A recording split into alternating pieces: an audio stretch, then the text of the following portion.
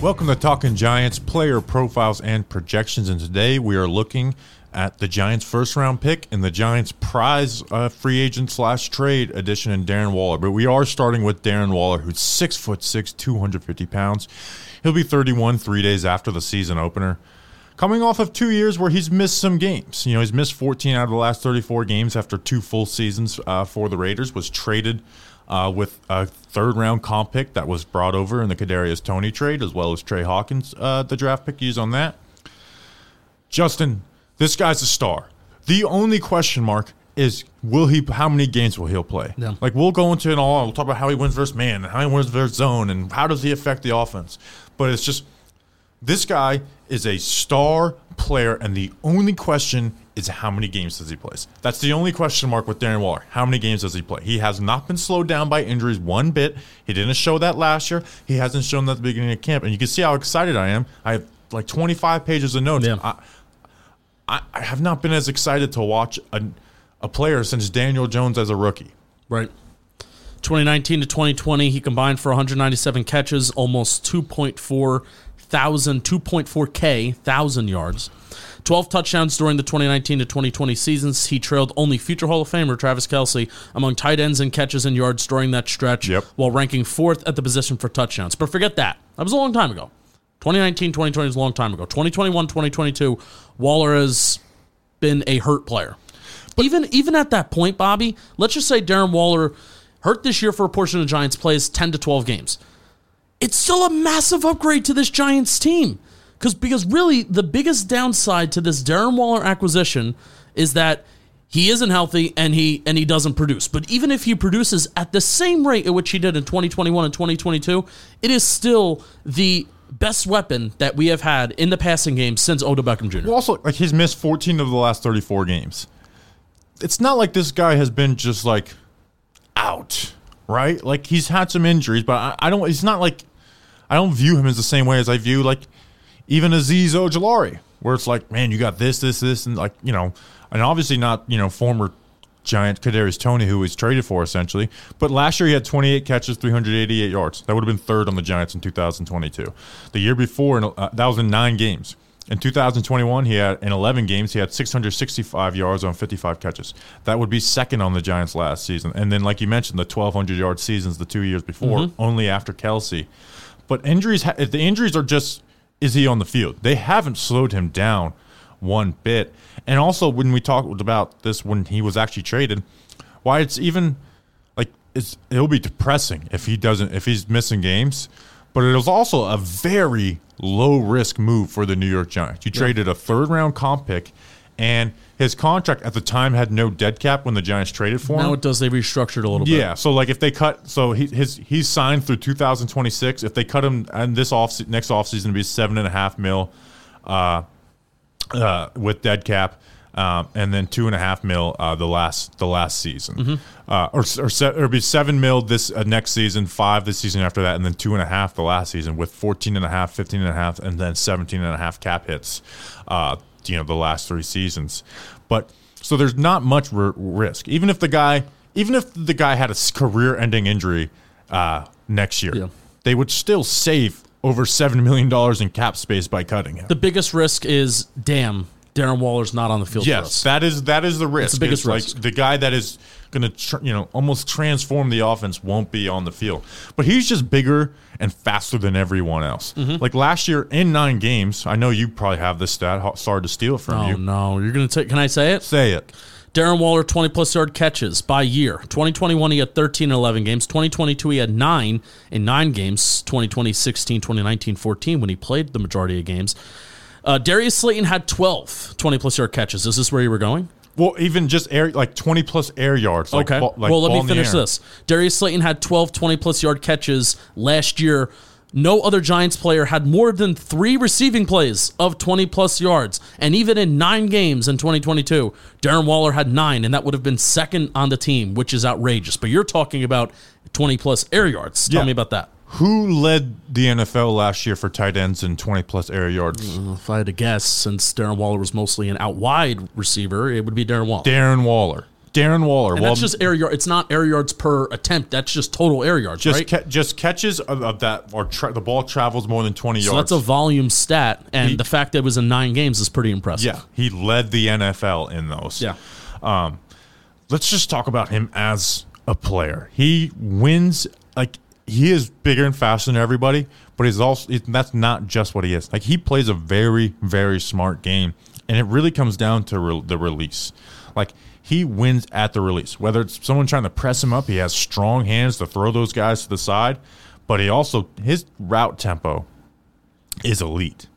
Like, just go, if you want to go check out the film breakdown I did on him, I just went through the release on a bunch, and it's just like, man, this guy is just smarter. He knows, like, he's just 2 steps ahead of DBs or linebackers, whoever they play on him, and he's just able to consistently stack them. And you look at him on man coverage when he's going up against guys like Minkah Fitzpatrick, James Bradbury, Derwin James, Fred Warner, and he consistently dusted these dudes in man coverage.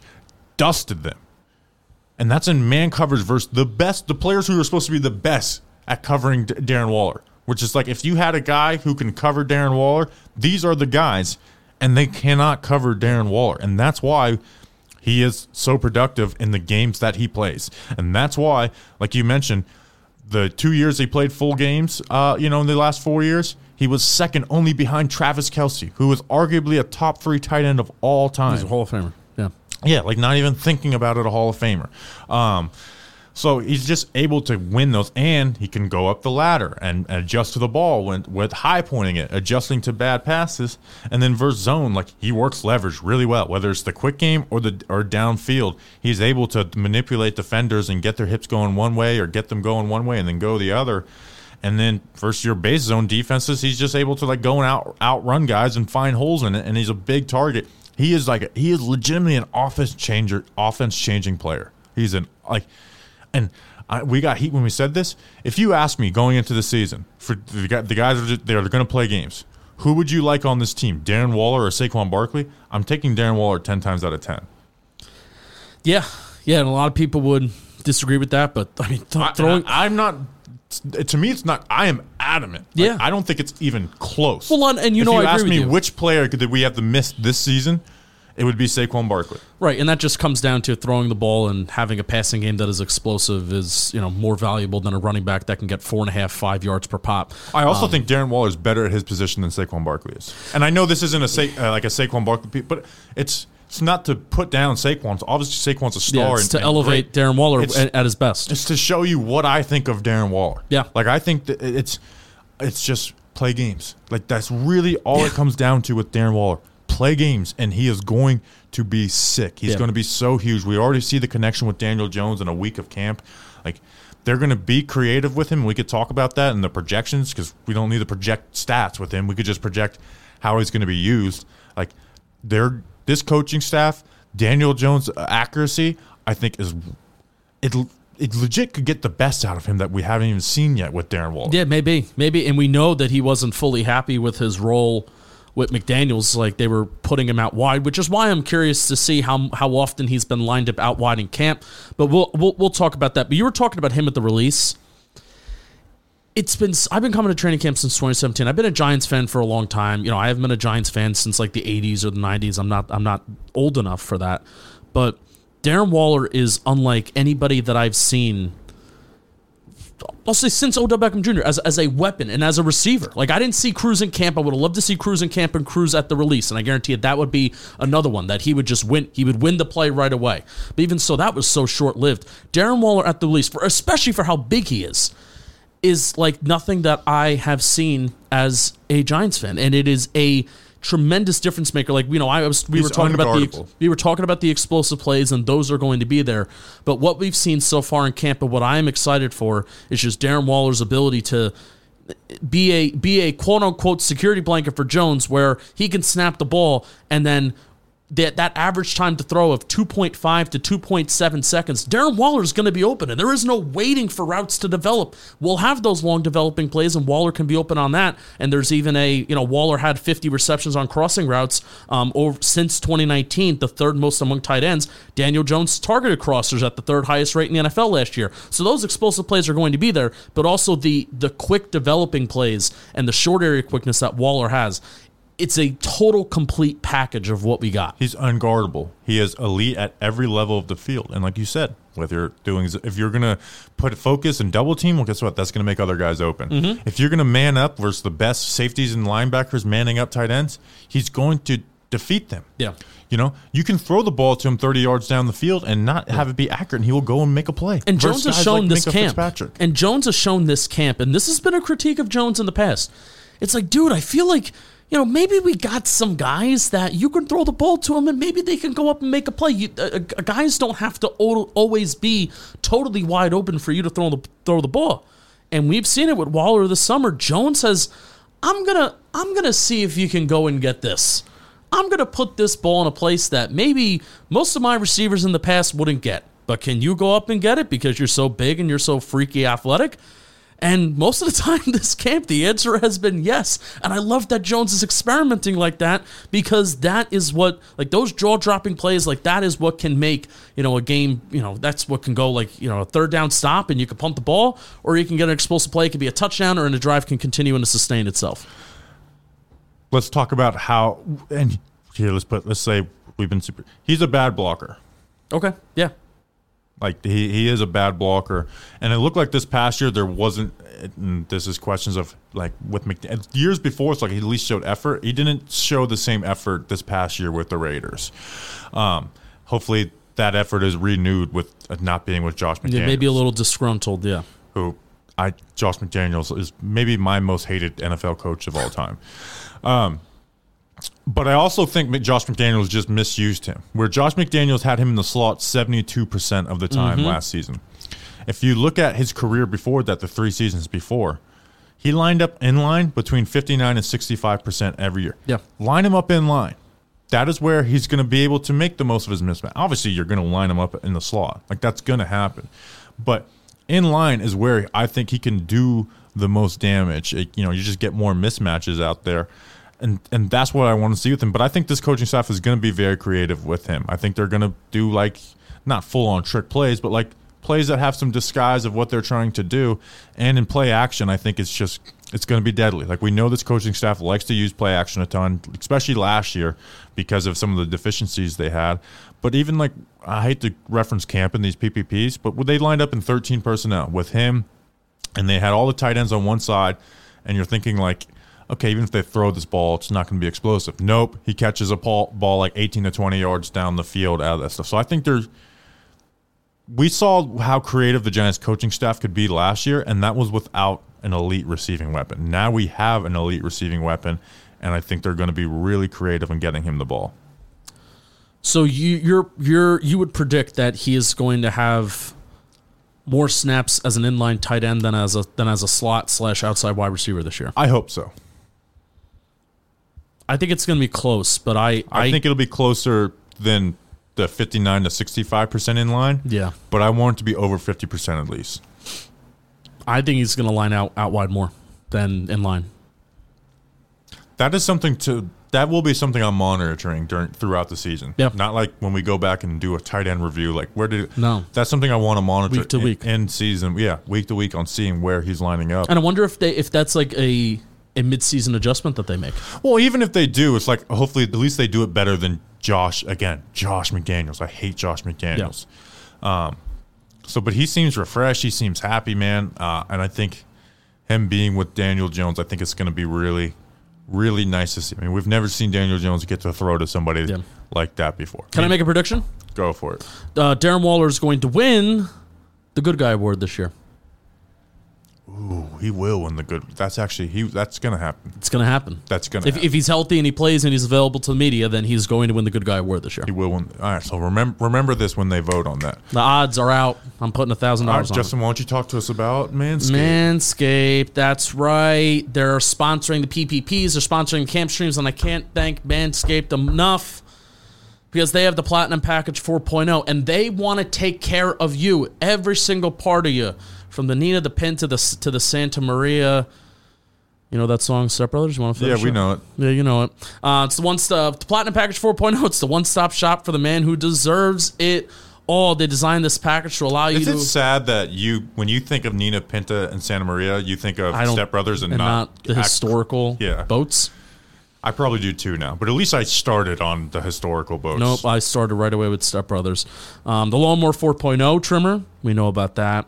The Weed Whacker ear and nose hair trimmer, I am a stan for the Weed Whacker ear and nose hair trimmer, and the Ultra Premium Body Wash 2-in-1, shampoo and conditioner plus deodorant, and they have so much more. I want you to get 20% off and free shipping with the code GIANTS at manscaped.com. That's 20% off with free shipping at manscaped.com. When you use code GIANTS, use the Platinum Package, because the Gold Standard, it's no longer good enough. Get out of here, Gold Standard. I like Platinum. Platinum. Peas. PPPs. You'll be glad you did. You'll be glad you did. Trim your PP. All right. Deonte Banks, cornerback out of Maryland. The Giants' first round pick was picked 24th overall. They traded up one spot. They traded the 25th pick as well as a 5th and a 7th round pick. And Justin, at 6 foot, 197 pounds, he had an elite combine testing with a 4.35 40, a 42-inch vertical jump. Like, he is a great athlete who does move around the field effortlessly in both man and zone coverage. And he has, you don't see it with a lot of corners, he has a lot of press man experience in college, and he has the athletic profile to pull it off. So you see the fit with Wink Martindale. And I remember I even tweeted about it in March before the draft. It's like, man, he's got some flaws, but I can definitely see Wink Martindale wanting to get his hands on Deonte Banks. And he did. And we saw that. And we saw how excited he was when they drafted him. We saw how big Wink's forearms were. Yeah, so it's... That was my note. Yeah, that's true. So after, he missed his sophomore season, and then, or he missed his second year in college after starting as a freshman, and then came back last year. Only gave up 43% of the passes targeted. Did give up 4 touchdowns and had 1 interception, but 8 pass breakups. Overall, 4.3 yards per attempt when targeted. Justin, we'll talk about the scouting report, and this will be a lot like the draft recap, and we've seen some of that stuff come the first beginning of camp. But I fully expect rookie struggles for Deonte Banks. And for Deonte Banks, this season, the Giants do want to win games, so I do want to see him be at least close to good by the end of the season. He's a first-round pick, Yeah, there's big expectations on him. We should see growth by the end of the season, but I'm not expecting that in the beginning of the season. But I do want to see some linear growth throughout the season. But I expect the Giants to give him help. But also, hey, they're gonna be put in situations where he's gonna need to be trusted, and hopefully, I don't want to see at any point in the year where he's just flat out picked on and he is like a meme for how bad he is. Yeah, but there will be struggles. Deonte Banks is now the first pick that we're gonna have as Giants fans, where it's like, this is where we should be picking from now on. No longer the top 10 players that are, you feel like they virtually should be just slam dunk players, but the Deonte Banks pick and Deonte Banks as a player is like, this is really the big test for Joe Schoen to be like, well, if we're going to be picking in the back end of the first round from now on, like we want to, can we pull out some good players? And corner's a risky player. I think banking on, this is just me personally, I'm a fan, I'm a Giants fan, I'm a fan of football, and the Giants are my favorite team.